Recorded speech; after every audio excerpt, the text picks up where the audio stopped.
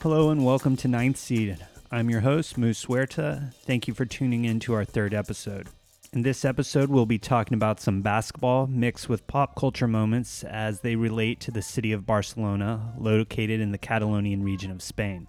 We'll be discussing basketball in the 1992 Summer Olympics, the rise of skateboarding in Barcelona during the late 90s and early aughts, and then the 11th pick in the 2005 NBA draft, Galician big man Fran Vázquez. And finally, we will recap a trip to Barcelona to watch the 2016 Spanish ACB Endesa League Clásico. That's a basketball game of Real Madrid Baloncesto versus FC Barcelona Lassa. The first time that the city of Barcelona was truly on my radar was around 1990-1991. That's when the reality started to sink in that NBA players were going to be allowed to participate in the 1992 Summer Olympics hosted in Barcelona. See, there was ongoing debate regarding eligibility for basketball in the Olympics. What was the difference between playing professionally in Europe versus playing professionally in the NBA? Here's what the former NBA commissioner, David Stern, and the infamous Charles Barkley had to say about it.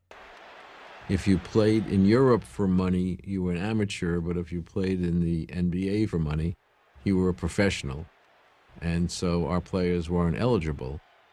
Those other countries were using pros, playing against 18, 19-year-old kids. That is really unfair. So there is some misinformation in David Stern's statement. Eligibility was not a matter of being an amateur or professional, it was a matter of being a member of the NBA or not. The statement I'm about to read is directly from the USA Basketball website and is linked on our site under episode 3. Quote, "At the time, the NBA was not even part of the organization that came to be known as USA Basketball, the governing body for basketball in the US." Unquote. The reason why NBA players were not allowed in the Olympics was not because of their talent level, but because the NBA was not a member of the national governing body of USA Basketball, and thus the global governing body of FIBA. So, for example, if there was an American playing professionally in Europe, they were eligible for the Olympics. But if there was a European playing in the NBA, they should in theory be ineligible for the Olympics. See, in soccer, there is the FIFA World Cup, more commonly known as the World Cup, and then there is the Olympics. If you were to ask any diehard soccer fan if they could have their choice between their country winning a World Cup or an Olympics, 10 for 10 they would choose a World Cup title over an Olympic gold. Now for basketball, there's the FIBA World Cup and the Olympics. FIBA stands for Fédération Internationale du Basketball. It's a French acronym because the headquarters are located in Switzerland. I want to say this is just a small step in what our goal really is, to get to Barcelona, win the gold medal, and bring it back where it's supposed to be. Thank you.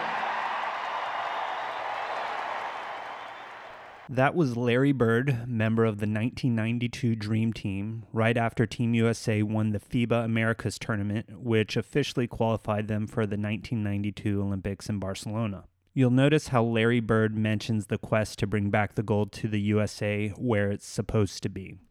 That's because at the time, neither the Olympic gold nor the FIBA gold were in the USA. In the 1988 Olympics, the podium was Soviet Union gold, Yugoslavia silver, and USA bronze. And in the 1990 FIBA World Cup, Yugoslavia gold, Soviet Union silver, USA bronze. See, a World Cup win in basketball meant more to Europeans than it did to Americans. When it comes to basketball, the American fan base places greater value in Olympic gold over FIBA gold. In 1989, FIBA Secretary General Boris Stankovic advocated for and passed a rule change allowing NBA players to play in international competition. Stankovic was Yugoslavian, and I think he saw something that others didn't, which was by 1990, Yugoslavia would have players in the NBA, and he was right. In 1990, Drazen Petrovic was playing for the Portland Trail Blazers, and Vlade Divac was playing for the Los Angeles Lakers.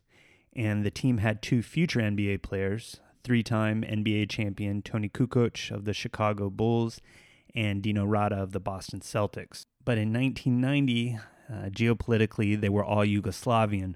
But by 1991, the Yugoslavian Civil War had begun, and by 92, Drazen, Dino, and Toni were Croatian nationals, and Vlade was Yugoslavian, but soon to be a Serbian national.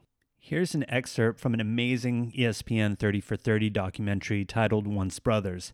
It's about the FIBA gold medal Yugoslavian team and what once was a brotherly friendship between Vlade Divac and the late great Mozart of the hardwood, also known as Drazen Petrovic. The war still raged when the 1992 Olympics began in Barcelona, Spain. Yugoslavia was the reigning world champion, but now our team was in pieces. Croatia was an independent country and allowed to participate. But Yugoslavia was placed on international sanctions. We were banned from competition. Drazen led his new nation past the Soviet unified team in the semi-finals. Their reward was to play USA Dream Team for the gold medal. I watched the game, but it wasn't easy. Petrovic, and he gets another three. So for them, he has scored 8 consecutive points. He makes a steal on Jordan's pass. Jordan's pass was errant. Petrovic again, another three. Drazen played a great game, but the Dream Team was too strong.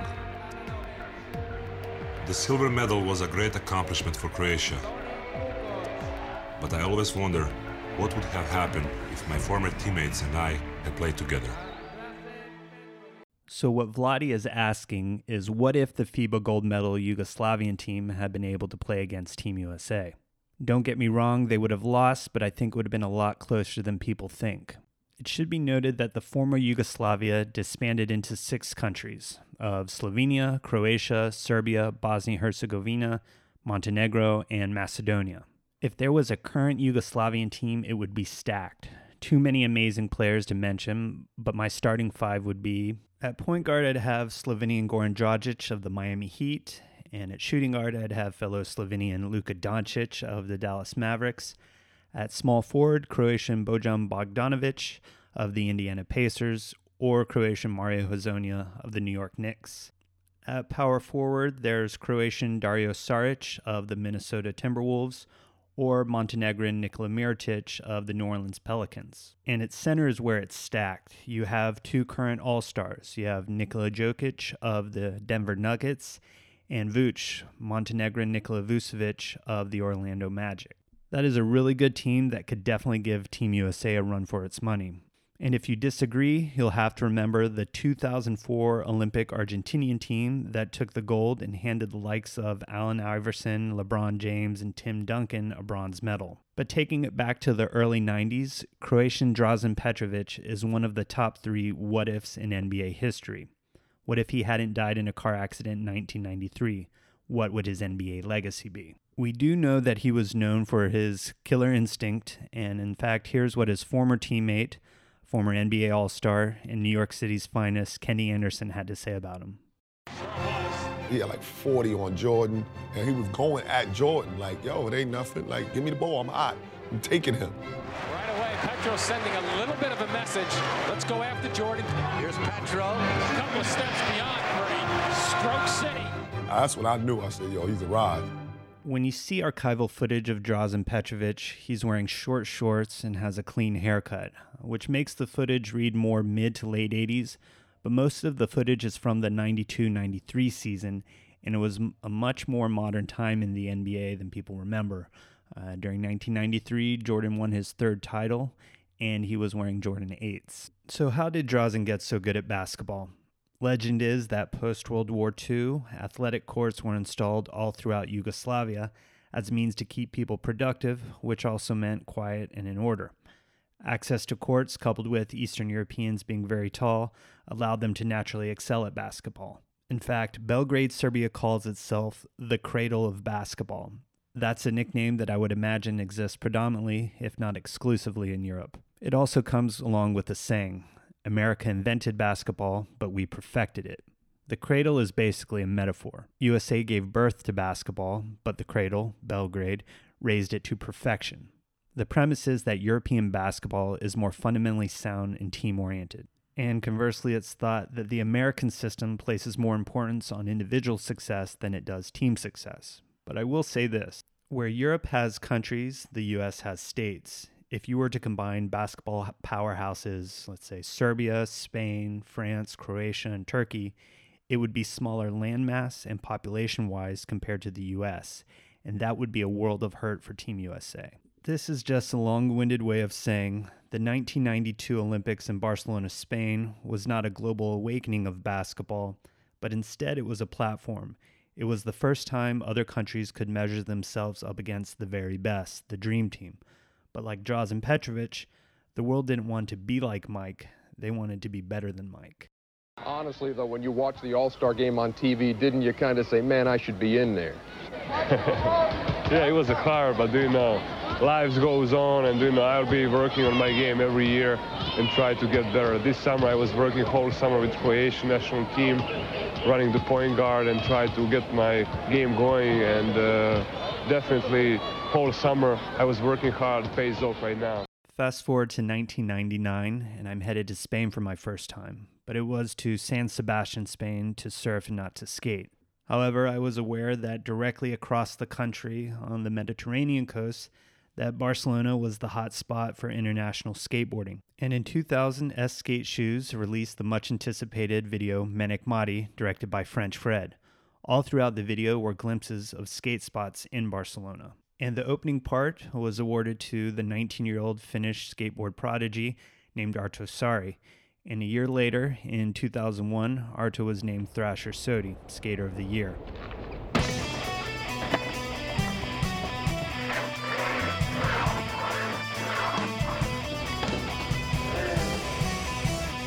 We are lucky enough to have Arto come on to the podcast to discuss the early days of skateboarding in Barcelona. So without further ado, please allow me to introduce you to our guest, Mr. Arto Saari. Yeah, no worries. Thanks for having me on, man. I really appreciate it. But when did you start to hear about the growing scene in Barcelona?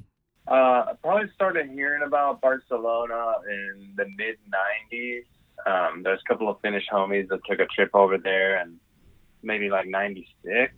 They started, footage started popping up in some videos. This is like back in the VHS days still. It'd take a little while before the information got around. So I know you've spent a ton of time in Barcelona, but can you remember your first trip and what it was for? The first trip there was in 1999 with Kerry Getz. He's a professional skateboarder, and Skin Phillips, who's a photographer, and Fred Mortania, who was at the time we're filming for the Menic Mati, which is a SK brand video.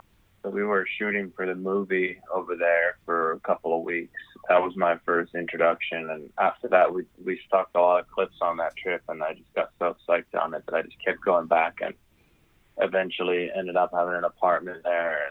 And I would spend a lot of time in early 2000s over there. So why do you think that skateboarding got popular in Barcelona in the late 90s, early aughts, when it was already really popular in the States in the early mid-90s? It's right on that time that, all the brands started getting apartments there and sending people on trips, and it started coming out in every single video at that time. So it's hard to say, who was first. I mean, I'm sure Clarabelle or 4-in-1 or, those guys were there probably first, really blowing it up, and then it seeped into other videos, but it just kind of became out of nowhere where it just blew up all of a sudden and everyone was there, And I believe it's all to do with the Olympics. I mean, that's why they pumped a lot of money into it, cleaned up the city, and all these spots got built throughout that time. It's funny. I honestly never drew that parallel. But the segment before you coming on was about the 92 Olympics. So it's interesting that they're connected. But what do you think makes Barcelona such a skate-friendly city? Because of all the spots got built, the whole city got renovated for the Olympics. So that's when a lot of the spots popped up, and a lot of marble got laid down, a lot of granite, a lot of, the whole revamp. And also, it's perfect for skating because people are generally pretty laid back and don't really care about skateboarders. They're just like, yeah, it's just another thing, kids playing, whatever. They're on the streets. It wasn't like, in LA or SF, you get tickets and all that stuff. It was the attitude towards skateboarders in Barcelona was pretty relaxed.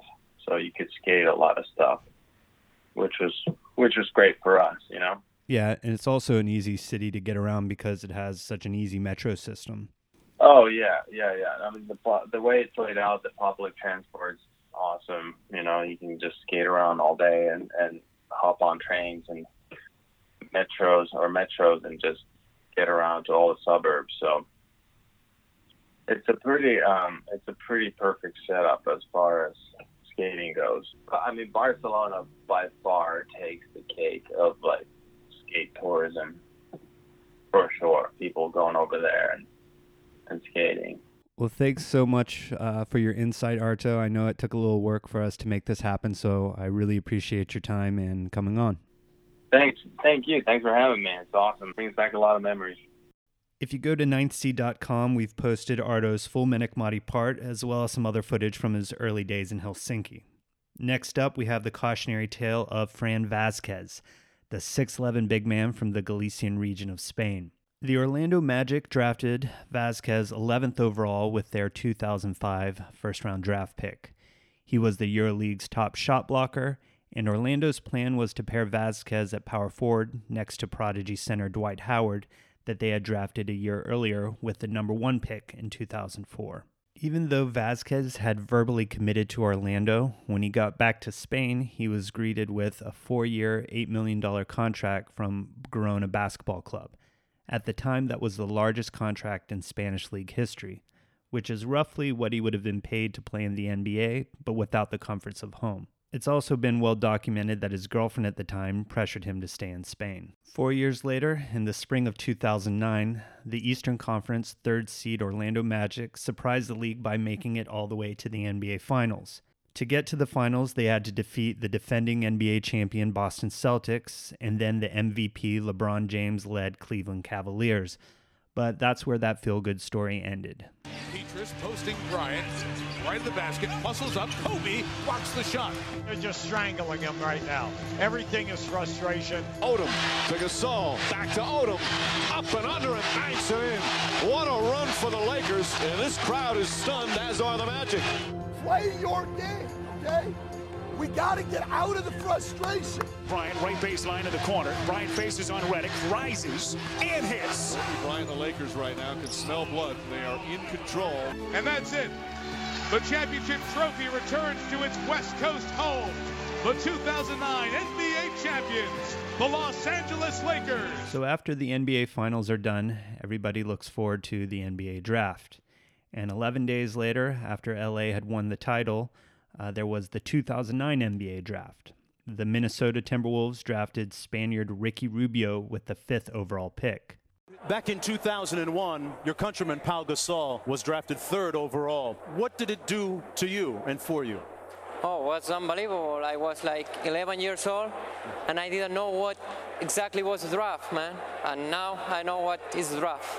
For the fans that haven't seen you play, which NBA player do you think you play like? I'm Ricky Rubio. I'm not like anybody else, but I feel like Steve Nash, but it's too high for me, you know? Due to his contract restrictions/obligations, Rubio had to stay in Spain for a couple more years. Post-NBA draft, Rubio played for FC Barcelona, where he joined up with Fran Vazquez. Together, they won a EuroLeague title in 2010 and a Spanish ACB title in 2011. 2 seasons after Rubio was drafted, he joined the Minnesota Timberwolves. But the reason why Fran Vazquez is considered a cautionary tale is because teams now fear that they could waste a valuable first-round draft pick on a young European pro who might decide to never join the NBA. Hey, Fran, if you're out there watching, we've been waiting for 3 long years for you to come play with us. When are you going to come? You don't have to worry about nothing. I'll make sure you get a nice house, nice car. You're going to eat good every night because you're going to eat with me. Some open shots. Some open shots, whatever you want. Just come on back. Come on back. We're waiting. That was Dwight Howard trying to convince Fran to join the Orlando Magic. Despite the Magic's regular season success in 2010 and 2011, they never made it back to the NBA Finals. The Magic's strongest trade asset was backup Polish center Marcin Gortat. The idea is that they could trade Gortat for a young scorer and then bring Vazquez over from Spain, where he would immediately be considered one of the league's best backup big men.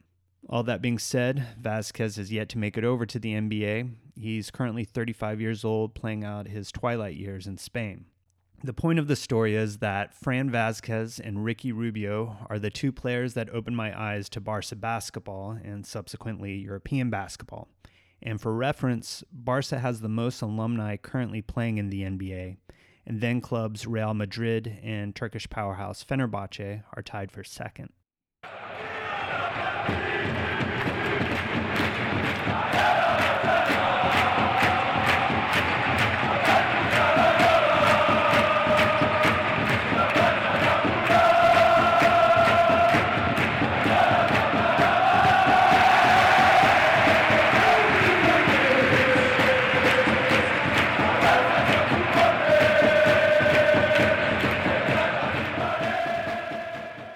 Had intended for 9th Seed to be a magazine, and the trip to see the 2016 Liga Endesa Clásico, also known as the Spanish League matchup between Real Madrid and FC Barcelona, is going to be the first article.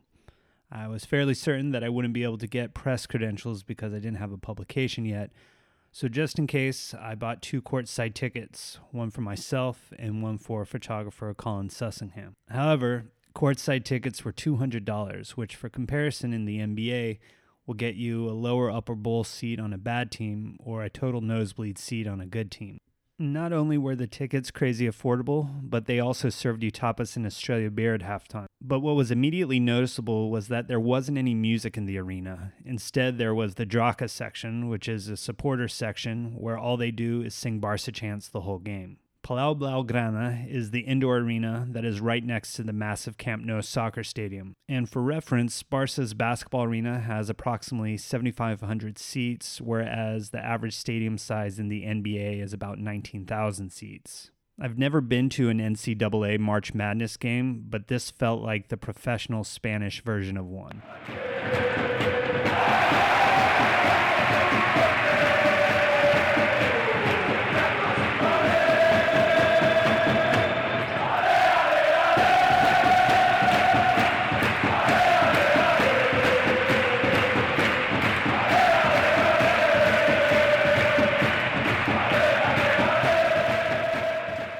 Barca led the whole game. They had a lethal big man rotation between Croatian Ante Tomic and American Joey Dorsey. Tomic was probably the best player of the game, but Real Madrid's Anthony Randolph had his hands full guarding them and fouled out. And then late in the fourth quarter, with the game well in hand, American point guard Tyrese Rice went up against forward Andre Nocioni. He crossed him up with a playground-like crossover. It wasn't anything super obnoxious, but Nocioni took offense to it and got in Rice's face and got ejected, which really got the crowd going, which was fun in itself, but there were some hand gestures that I had never seen before, one of which could best be described as aggressively shoveling food in your mouth, which I deduce, or I guess would mean eat shit. But I think the Barca fans just had fun taunting an Argentinian, much like Real Madrid fans would taunt Lionel Messi. However, my fondest memory of the game was at halftime while enjoying my tapas and beer. I looked at the printed out stat sheet that they gave us. And the babyface number 7 for Real Madrid was getting a ton of playing time, and he was only 17. And in the second half, I knowingly enjoyed watching Luka Doncic play for my first time. I'm not an NBA scout, but for a fan, it's not rocket science. Comb through the top tier of European teams and pick out the players under 19 that are getting significant playing time. And odds are you'll start seeing them on NBA draft boards sooner than later. The game was an amazing experience that I would highly recommend. We have some of Colin Sussingham's photos from the game posted on the site. They will live in a print form and a true self-published zine format at some point.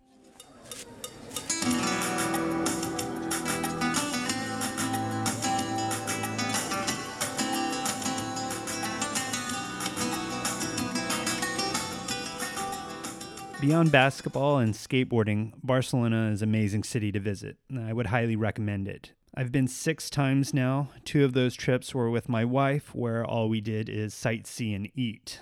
I'd be doing Barcelona a great disservice if I didn't mention how mind-blowing the food is there. We've linked a bunch of restaurants on the site in case you want to plan a trip yourself. If I had my choice of a last meal, the old-school tapas bar Quimé Quimé would be in my top 3. It's rumored to have been one of Anthony Bourdain's personal favorites, and I can't think of a better culinary stamp of approval.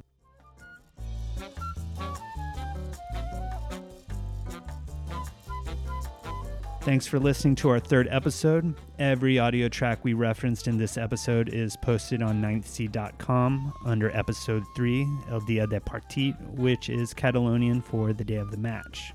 We will be returning for episode 4, where we'll be discussing the enigmatic, feuding Turkish arch-nemesises Hedo Turkoglu and Enes Kanter. You can listen to 9th Seed on Apple Podcasts and Anchor.fm. Our intro and outro music is Copa Nova by Los Rios.